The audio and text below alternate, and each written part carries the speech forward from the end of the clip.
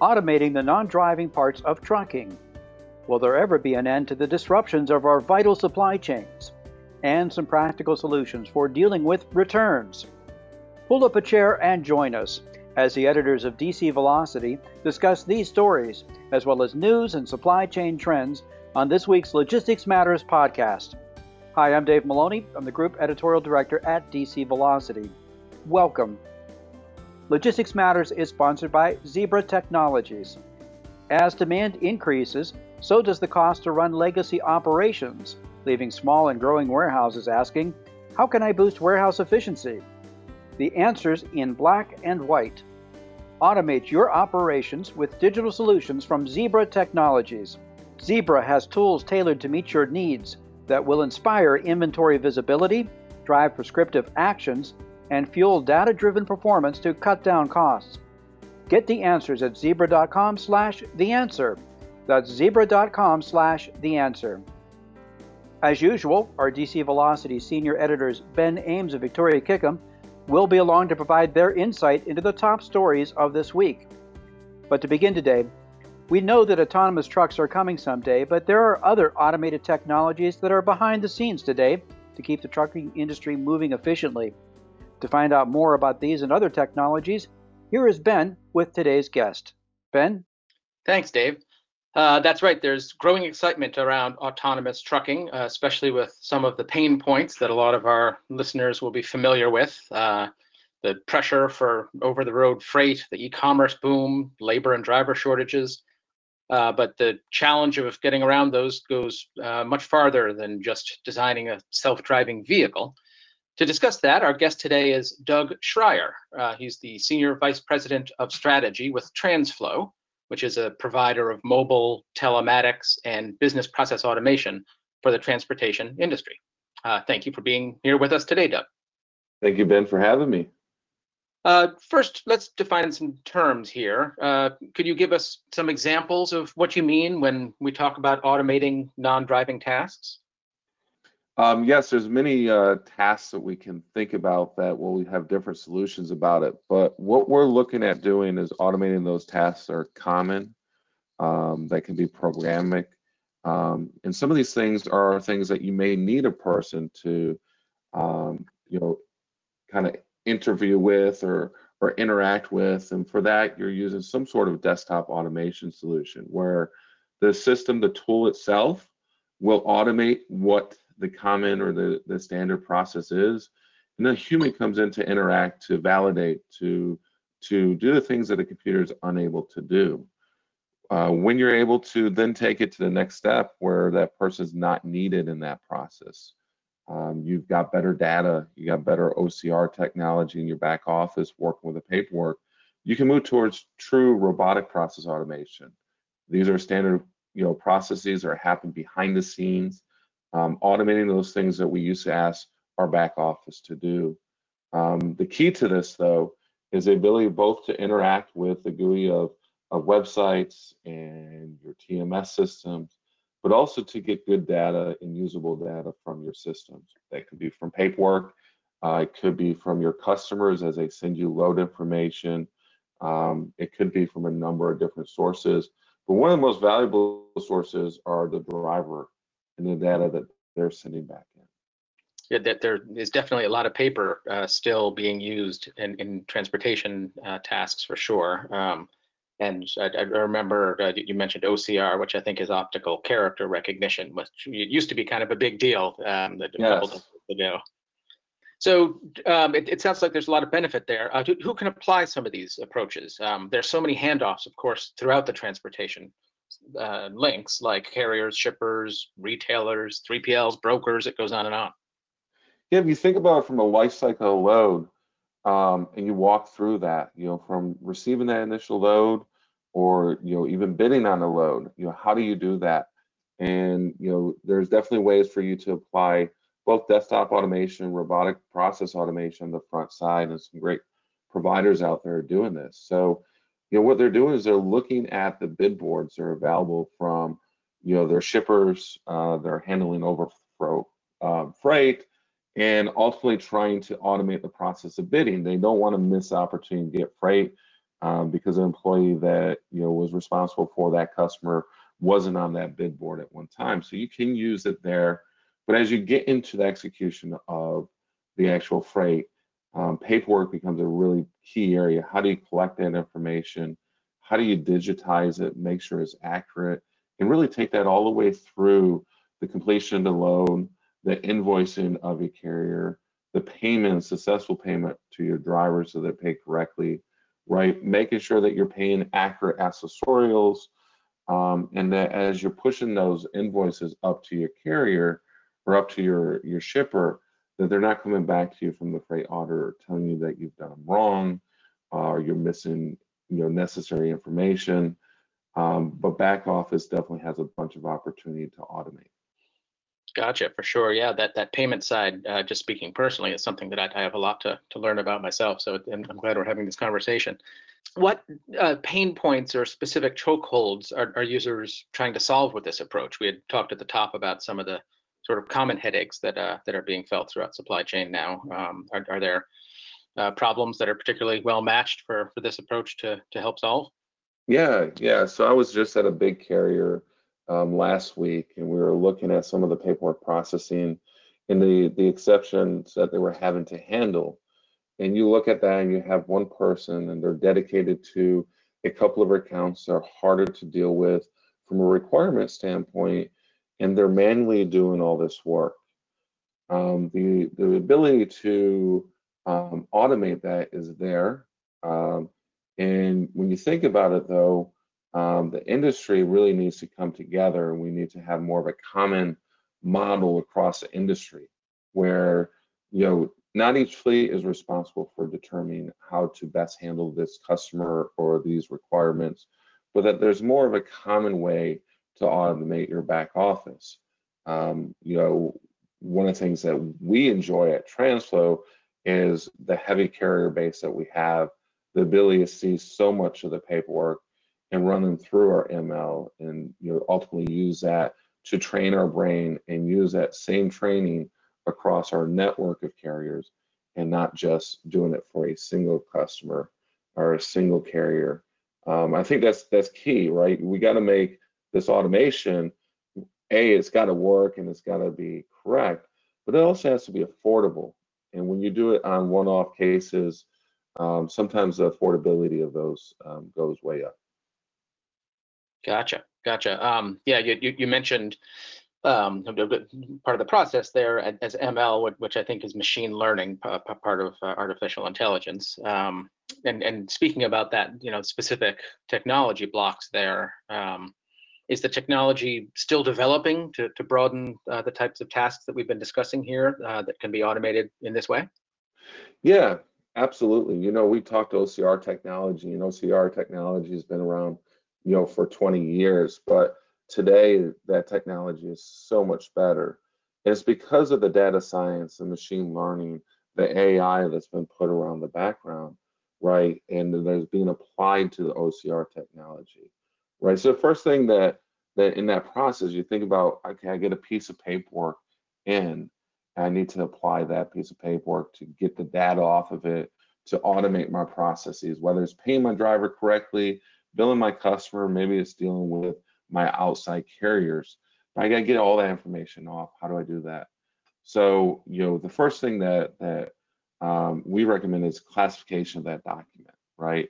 Because if I can classify that document as a BOL, or I can classify that document as a lump of receipts, it's a lot easier now to move it forward into OCR that's specific for that type of image, extract all the key information that you would need to automate the processing of that image, and remove the clerical work, and take those clerical employees, push them to the value add that they can create with an organization. Transportation's a very busy, industry, and there's all kinds of areas that you can apply your resources to create value, right? So we try to look at the areas that are costing organizations, automate those areas where possible, so that those people that can come in, add value, can be focused on the things that make a difference, engage in the professional drivers, building a safety first culture, right? Having world-class customer service, that all takes effort and people to apply those. You don't necessarily need effort and people to extract data off of a document, right? So if you do have a back office, if you are sitting there manually typing in a number off of the invoice in order to bill, there's definitely better ways to proceed forward and remove that work from your plate. And you sort of foresaw my next question here, which is that in automation in general and in trucks in particular, that there's always a discussion about finding the balance point between the machine and the worker. So are there some tasks where automation is not the best way forward? I think you were touching on that there about moving employees from clerical tasks to more higher value add. So are there places where human employees are still the best way to handle the job? Oh, absolutely. I mean, no one wants to talk to a robot, right? So, I don't see automation of relationships with a professional driver. It's about taking that dispatcher, that fleet manager, taking things off of their plate. They're distracting them from working with that professional driver, creating a better value, better connection, better culture. And have them focus on that, the relationship management aspect of that. Work closer with your customers to get better paid freight, deal with issues that are upsetting your drivers or costing the supply chain inefficiencies. Those are all things that I think you need people at, because they're complex problems. And I don't think we're where we need to be from a technology standpoint globally to automate some of those tasks. We definitely can assist. But automating, how you deal with professional drivers I think is further out than where we are today. Still, that sounds like there's a lot of potential there and a bright future for following this approach. Doug, we really appreciate your coming on the show today. Thank you for having me. Great. We've had Doug Schreier with us from TransFlow. Back to you, Dave. Thank you, Doug and Ben. Now let's take a look at some of the other supply chain news from the week. And Victoria, you reported this week about how consumers remain frustrated and angry over supply chain disruptions and challenges that they feel have no end in sight. Can you tell us more? Absolutely, Dave. Yeah, so the supply chain delays and disruptions of the past year and a half are negatively affecting Americans' lives, and many say they're fearful the situation will never end. That's according to a study of more than 1,000 U.S. consumers by software vendor Oracle. And that came out this week. The research found that worries about more delivery delays, product shortages, and disruptions are worsening across the nation, due in large part to the rise of the COVID-19 Delta variant recently, and that people are really looking to the brands they buy from to help settle these concerns. Just wanted to give you a quick synopsis of some of the statistics from the study. A majority of the respondents said they have been negatively affected by supply chain issues over the past year, with many saying they've been unable to purchase certain items due to shortages, they've been forced to cancel orders due to delays, and they've even been rationing essential items out of fear of running out. And what's more, 43% of people admitted that they've blamed missed gifts for special occasions on supply chain issues. So as fall arrives and peak season shipping gets underway here, it seems that some of the supply chain fears that dominated at the outset of the pandemic are surfacing once again. So again, these are things we've been talking about quite a bit, but they're really sort of coming into sharper focus again. Yeah, it certainly seems like there's a lot of frustration out there. You mentioned that consumers see no end in sight to the disruptions of the past year. Were there any further details on that? Yeah, that's right. And there were. So the study found that Americans are increasingly worried that supply chain disruptions will continue to affect their lives in the future, with many saying they see no end in sight, as you mentioned. More than 80% of the people surveyed said they're concerned that ongoing supply chain disruptions will, quote, ruin their life plans, such as birthdays, holidays, trips, and purchasing necessary items. They specifically mentioned school supplies. This study was done in early September, so clearly that was top of mind with a lot of people. And more than 90% said they plan to change their buying behavior moving forward because of this situation. And that includes doing things like buying in bulk and stocking up on items, purchasing gifts earlier to allow for delays, and paying closer attention to global shortages of items they regularly use. Again, these are things we saw at the outset, and things that have kind of developed over the course of the past 18 months, but again, seem to be really intensifying. Another point I just wanted to mention quickly is that the study offered a key takeaway that speaks directly to retailers and shippers. They said that organizations that don't prioritize their supply chains really risk declines in customer loyalty and revenue. And these are things we've been talking about quite a bit as well. Most respondents said that delays would cause them to cancel their order.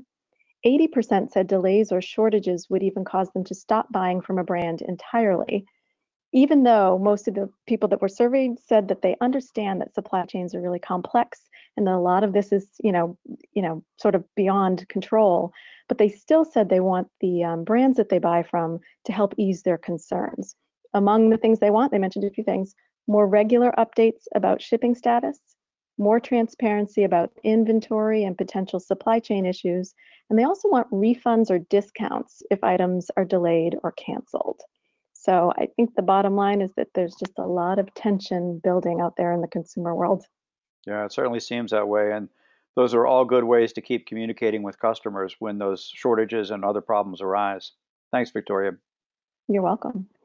And Ben, you reported this week about ways that shippers and retailers are trying to cut the cost of returns as we head into peak season.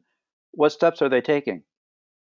Just right, yeah. And this actually touches on really some of the same topics that Victoria was just telling us about in terms of refunds, in terms of customer loyalty, with whether it's gifts or school supplies.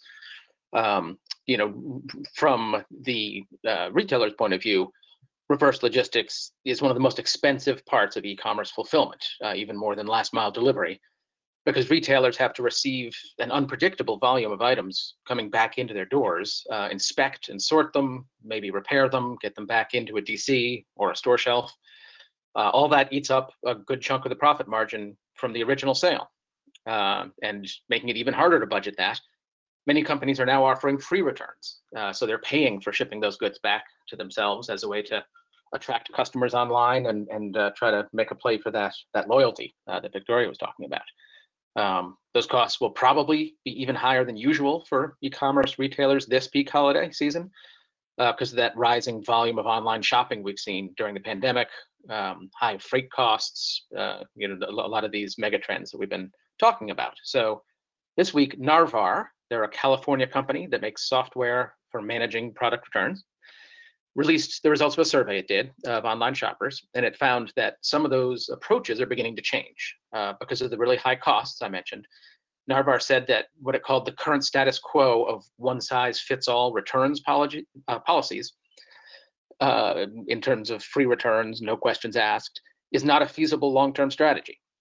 So instead, Narvar said that retailers are beginning to personalize their returns policies based on the customer profile. So that ranges from some people who commit fraud, maybe trying to get a refund for an item they never bought, all the way to loyal VIPs.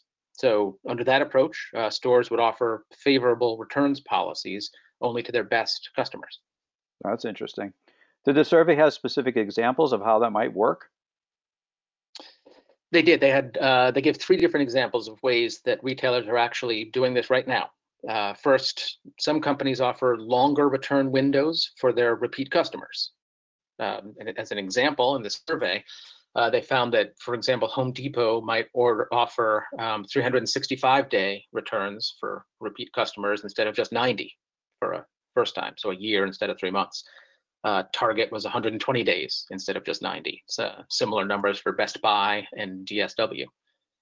A second way is that some companies are offering free shipping for a limited time, and that's as a reward to encourage customers to send in their returns faster or to accept store credit instead of a cash refund. So examples include Lulu's. They give free returns for 10 days, and then it costs $7 after that. Saks Fifth Avenue, ThredUp, and Dollskill, these are largely clothing stores, fashion, that they all have comparable policies to that. And a third option that they talked about is simply telling customers to keep the item and avoid incurring return costs at all. So Narvar said that some retailers extend what they call unpublished keep the item offers to their best customers. Some of the big names, Amazon, Walmart, Target. Wayfair, Chewy, so that lots of different types of goods there. According to the researchers, that approach helps build loyalty among repeat customers. We've talked about that a lot this episode, who really appreciate that it saves them the time and effort. And one thing, as a personal sort of response to that information, that is you really wouldn't know from a customer's point of view whether you're getting one of those special treatment or not, because all you know is what the offer is in front of you on your screen there. So some of this stuff might not be visible to shoppers, but according to the retailers, it keeps them loyal and coming back. Yeah. Those sound like good approaches to a messy problem. Returns are always very difficult to deal with. Thanks, Ben. Yep, thanks.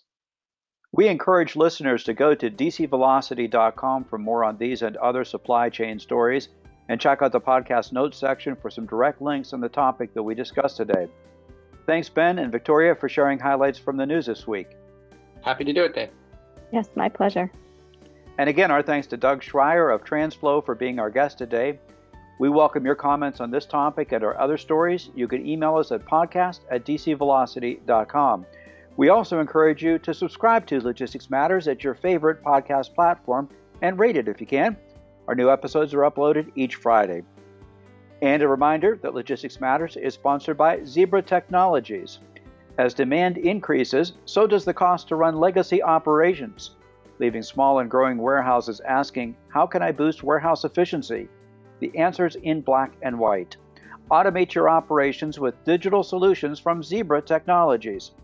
Zebra has tools tailored to meet your needs that will inspire inventory visibility, drive prescriptive actions, and fuel data-driven performance to cut down costs.